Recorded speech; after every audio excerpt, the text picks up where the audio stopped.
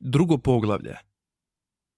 Evo što enciklopedija Galaktičkog leksikografskog zavoda kaže o alkoholu. Ona kaže da je alkohol bezbojna, lako hlapiva tekućina koja nastaje fermentacijom šećera, a također bilježi njegovo opijajuće djelovanje na određene na ugljiku zasnovane oblike života. Vodič kroz galaksiju za autostopere također spominje alkohol.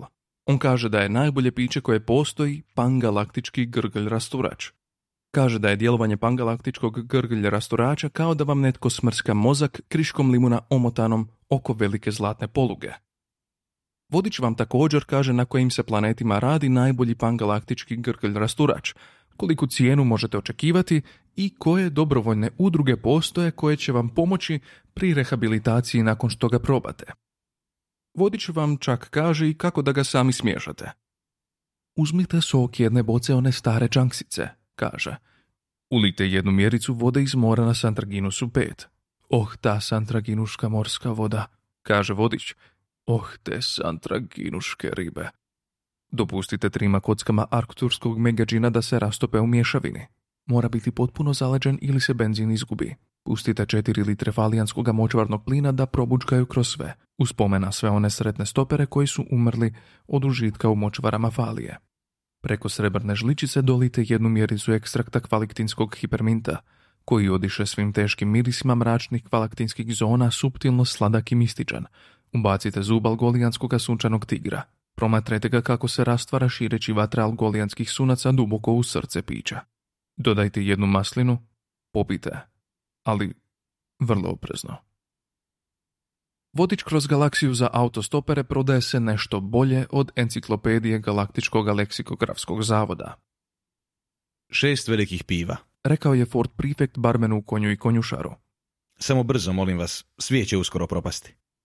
Barmen u Konju i konjušaru nije zaslužio takvo ponašanje. Bio je to dostojanstven stari čovjek. Gurnuo je naočale uz nos i zatreptao prema Fordu prefektu. Ford ga je ignorirao i zabuljio se kroz prozor. Pa je barmen umjesto toga pogledao prema Arturu, koji je bespomoćno slegnuo ramenima i šutio.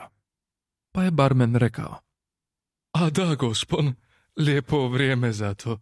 I počeo točiti pivo. Pokušao je ponovno.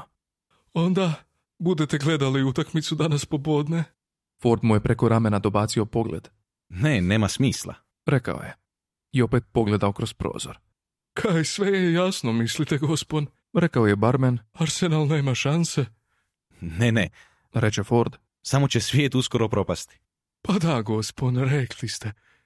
Odvrati barmen gledajući preko naočala, ovaj put u Artura. Sva sreća za Arsenal, ak se to dogodi.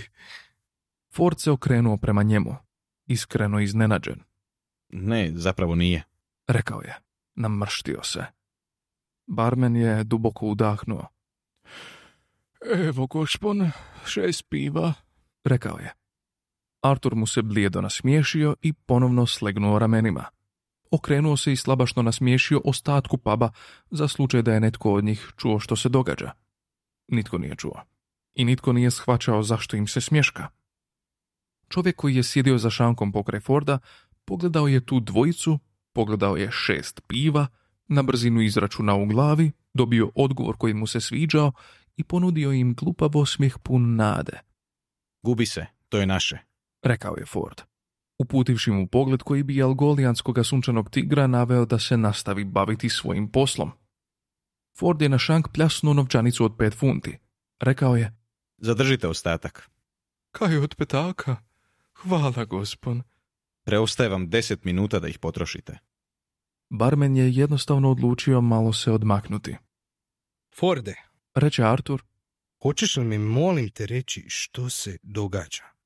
Ispi, reče Ford. Moraš proći kroz 3 velika piva. 3 velika piva? Upita Artur.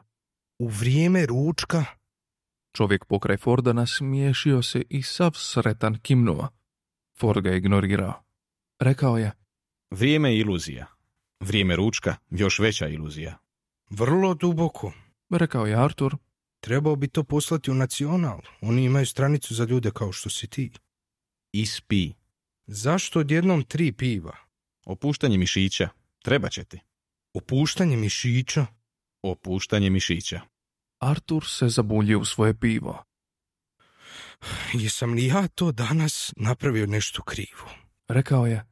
Ili je svijet oduvijek bio ovakav, a ja sam bio previše zaokupljen sam sobom da to primijetim? Dobro, Reče Ford. pokušat ću ti objasniti. Koliko se dugo nas dvojica poznajemo? Koliko dugo? Artur je razmislio. Oko 5 godina, možda 6. Rekao je. Većinom je izgledalo da ima nekog smisla. Dobro. Reče Ford. Kako bi reagirao kad bih rekao da zapravo ipak nisam iz Guildforda, nego s malog planeta u blizini Betelgeza? Artur je neodređeno slegnuo ramenima. Ne znam.